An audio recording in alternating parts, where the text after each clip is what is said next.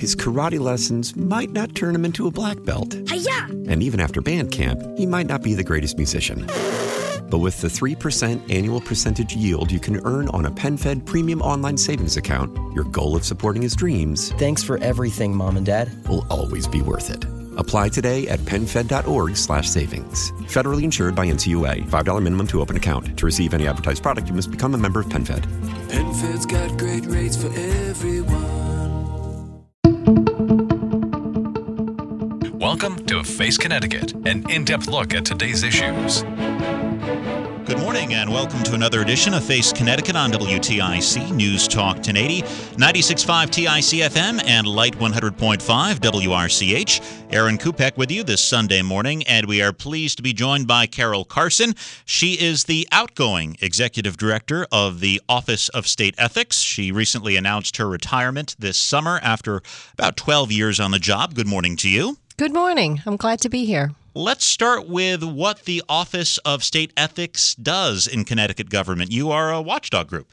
We are. We are a watchdog group, and we administer the Code of Ethics for public officials and state employees, as well as the Code of Ethics for lobbyists. We have some jurisdiction over contractors, state contractors as well. Does the Office of State Ethics interface at all with other watchdog groups, such as the Elections Enforcement Commission, maybe FOI Commission? Occasionally, there's a little bit of crossover, but for the most part, we have separate jurisdictions. Internally, we share resources, back office resources, IT, human resources, and all of our fiscal resources. We share with the three watchdogs. While the watchdogs are part of the executive branch, we have always been walled off apart from them because we have jurisdiction over all of them. And so having us have our own set of resources that we share has been very effective. How important is it to maintain that independence? It's very important. In fact, I would tell you that there are three pillars for any watchdog agency. And the first one is independence. The second one is adequate resources.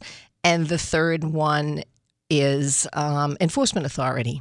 And we have, let's say, 2 out of 3 of those. The adequate resources is a big challenge for us, to be honest. And we'll talk a little more about that in a little bit.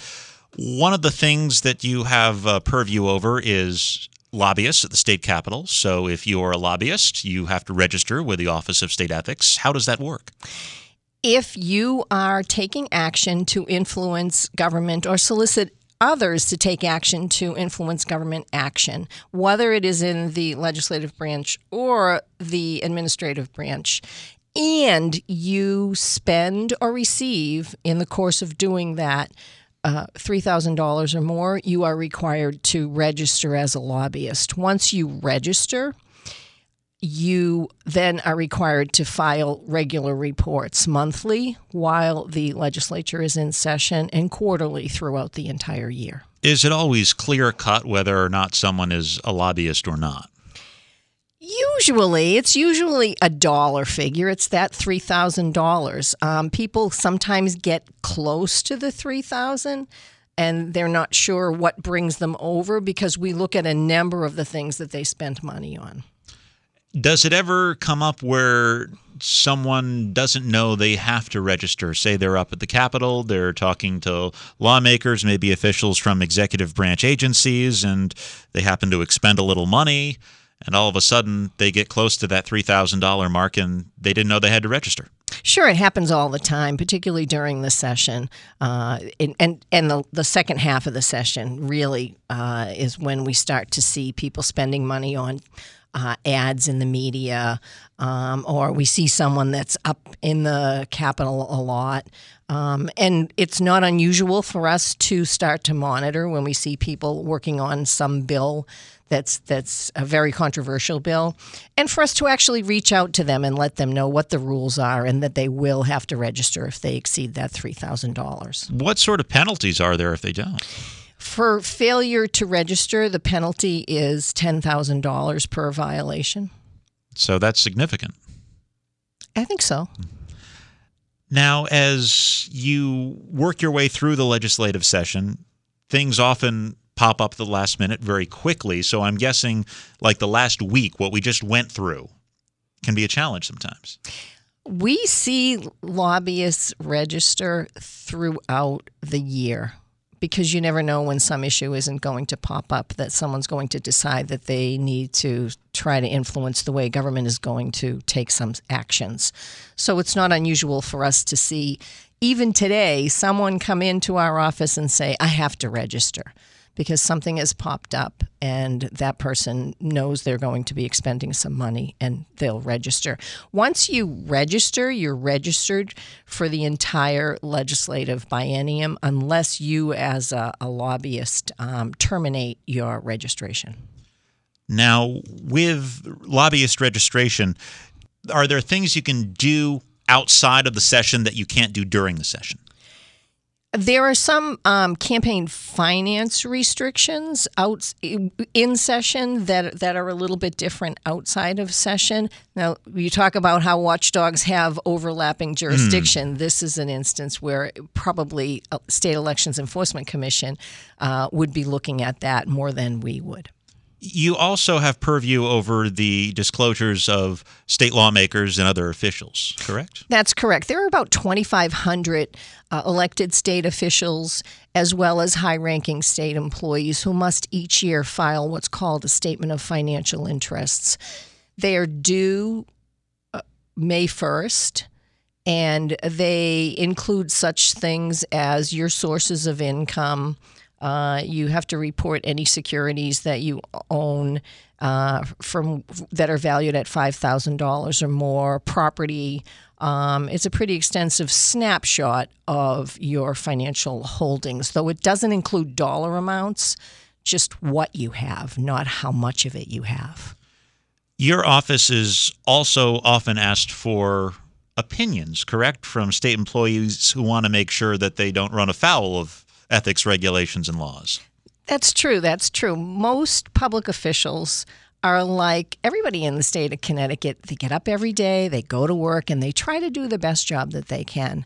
And for them, our role is to provide education, advice, and guidance. And we hear from over 1,000 people each year that are seeking advice about a particular situation that they find themselves in, and we will provide them with that advice to help them to be on the right side of the law. We also do a lot of education.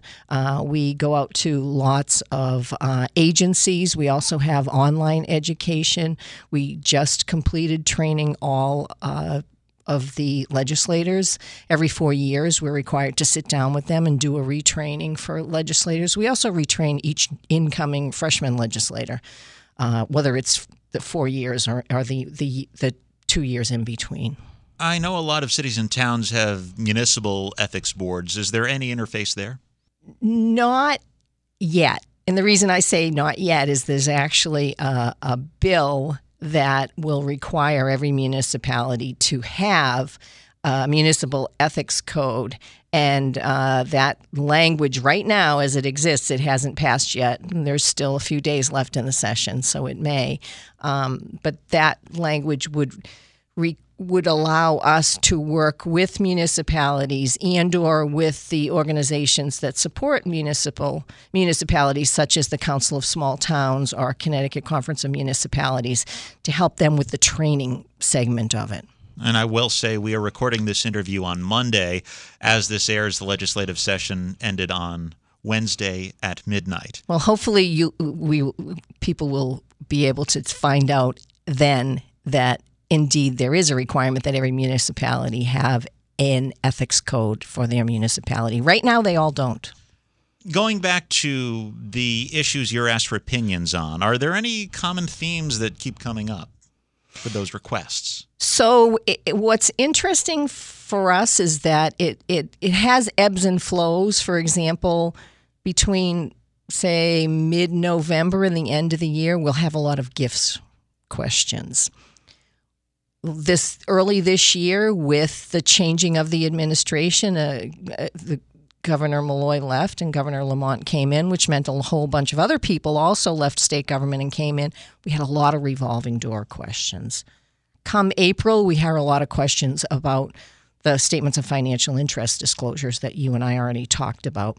So it ebbs and flows depending on what else is going on. We're hearing from a lot of lobbyists, in the past month or so, because as they're preparing their reports and spending money, they want to make sure they prepare their reports and do so correctly. So from a high-level view, what are the rules when it comes to gifts? I mean, if I'm an elected official, can a lobbyist take me out to lunch or give me a gift? The general rule for gifts between lobbyists, state officials, and public employees is that you can't accept anything greater than $10. However, if you look at the statute, it has one line that says, "Thou shalt not accept any gifts greater than $10," and 19 exceptions. The exceptions address a variety of issues. For example, if I'm a legislator and a lobbyist wants to take me to lunch to talk about whatever I am interested in, there is a $50 prohibition. So you can go up to $50, and that would be over the course of a calendar year. So you've been at the Office of State Ethics since 2007. How has your work changed over the years? So when I came to Connecticut, the Office of State Ethics was a new agency. It was less than 2 years old. I became the second executive director. And when I got here, somebody told me that it was still an agency that was fixing to start getting ready to do something. My take right away was, no, we're not doing that anymore. We're going to do. We're not going to be getting ready. We're going to do. So we had to put a lot of things in place. And we've done that. We're very responsive. People call us. They get advice very quickly. We also hear from people that are filing complaints with us, which we haven't talked about yet. And we do a lot of education.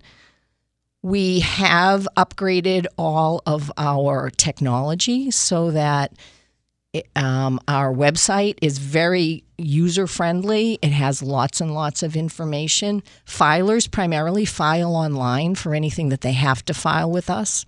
For example, there are instances where someone has to file a disclosure with us, and you can do that online. You are listening to Face Connecticut. We are talking to Carol Carson. She is Executive Director of the Office of State Ethics. She recently announced her retirement as of August 1st. Talk some more about the complaints process. Who would lodge a complaint, and what are the reasons to file a complaint? So anyone can lodge a complaint, and the complaint has to generally we see complaints alleging that some public official, some state employee has violated the law, receiving a gift that they weren't supposed to receive. Revolving door issues. Someone has left government and gotten a job that they shouldn't have been able to get because they had previous dealings with that person while they were still in state government. Use of position. Someone is using their position for their private business. We've had cases involving that. Conflicts of interest, where you're taking public action and it's affecting you or your family or your business in sometimes in a positive or a negative way. And I would assume that in some cases, the targets of these complaints don't even know they're necessarily doing something wrong. That's less and less the case. I think really? One of the things that we have done really well is our ability to reach out to agencies. Every state agency has either has some sort of liaison that liaisons with us. We send them, for example, a monthly newsletter that highlights what the issues are. We remind them around November 1st about gifts rules because, as I said earlier, that's the time when we hear a lot of gifts questions.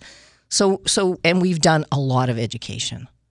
So essentially, you should know better if you run afoul of the ethics rules and regs and laws. For the straightforward ones, there are some that can be a little tricky and people on the whole try to get things right.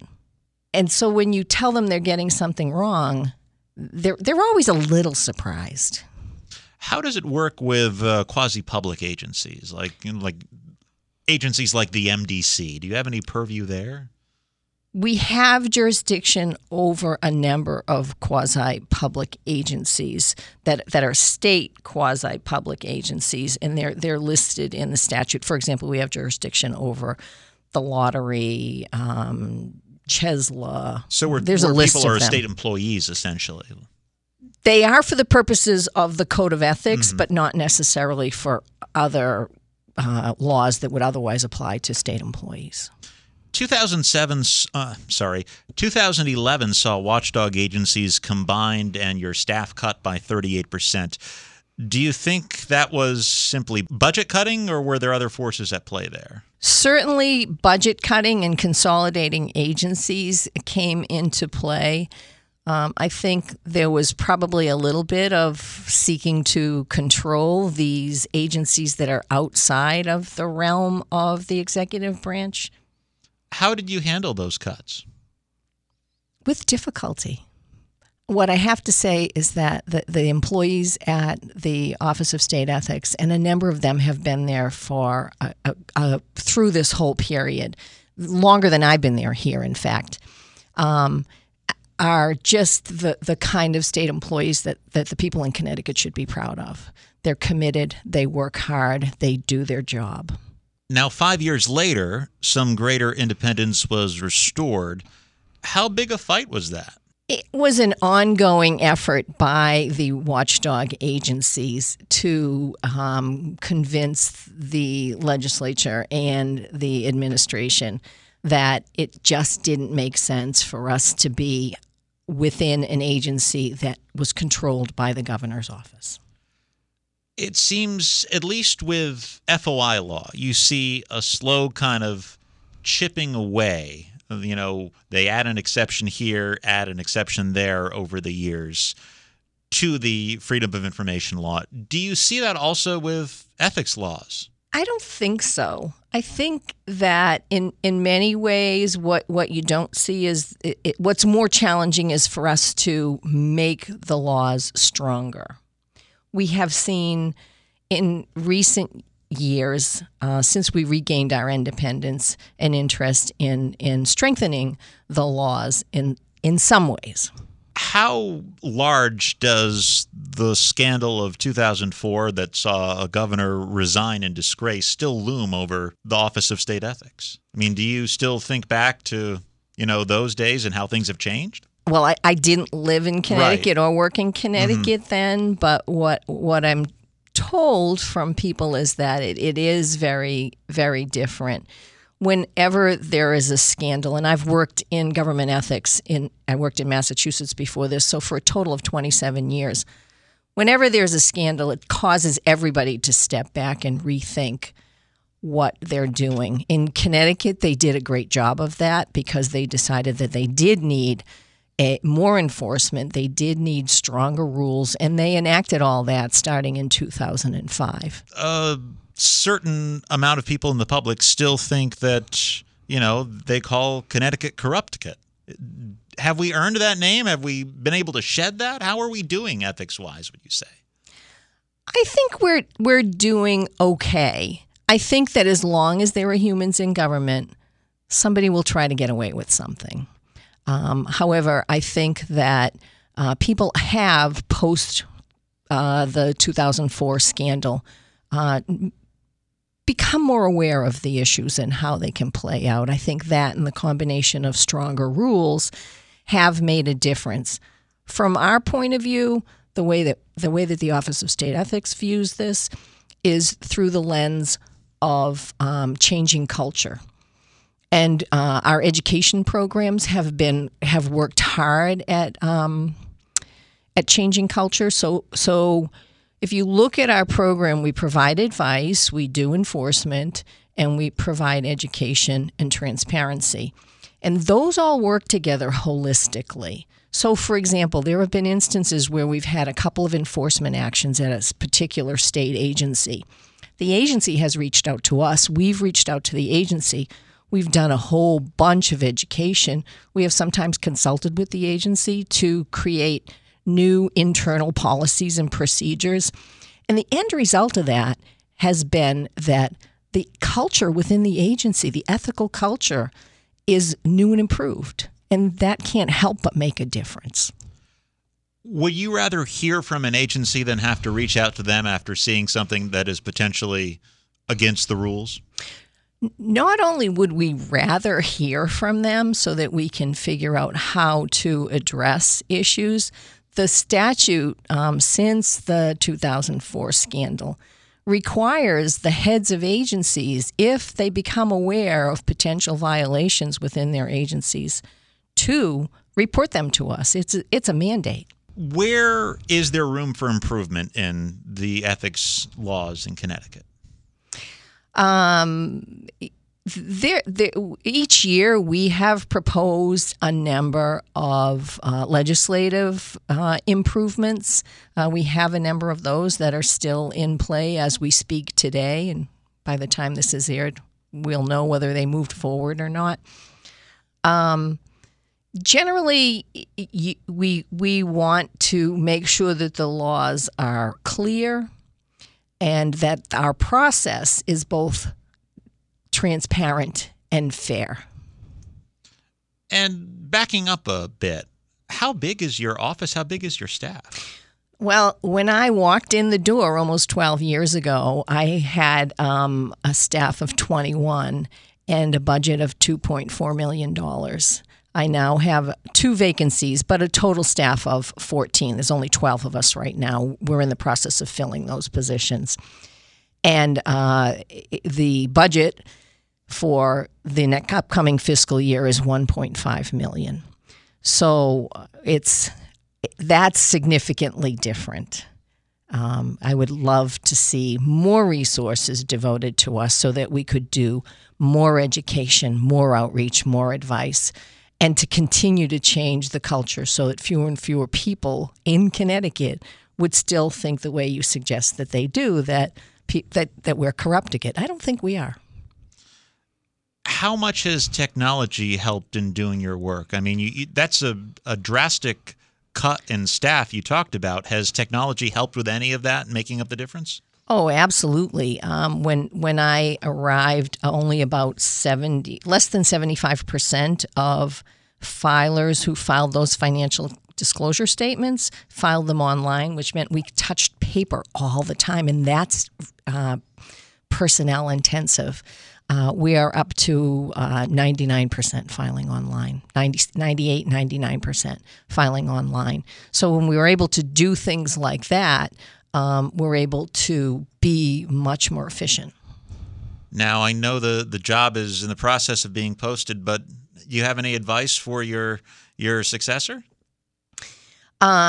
So my advice, I guess, would be to continue to work with the board. The Citizens Ethics Advisory Board is a 9-member board. 3 members are appointed by the governor, 3 by leadership on both sides of the aisle in the House, and another 3 in the Senate. This board lives up to its name. It's people from throughout the state, from a number of backgrounds, that care about government getting it right and government protecting government's interests. So whoever replaces me is going to have to work with them, as well as the staff. Certainly the efforts to get more resources so that whoever replaces me can do the job that should be done is going to be a number 1 priority. And that's a constant battle for resources, really, at every facet of state government, isn't it? That's true. She is Carol Carson, outgoing Executive Director of the Office of State Ethics. Thanks so much for joining us this morning. Thank you. Thanks for listening to Face Connecticut. I'm Aaron Kupek. Enjoy the balance of your weekend. Face Connecticut is a production of the News and Public Affairs Department of WTIC Radio.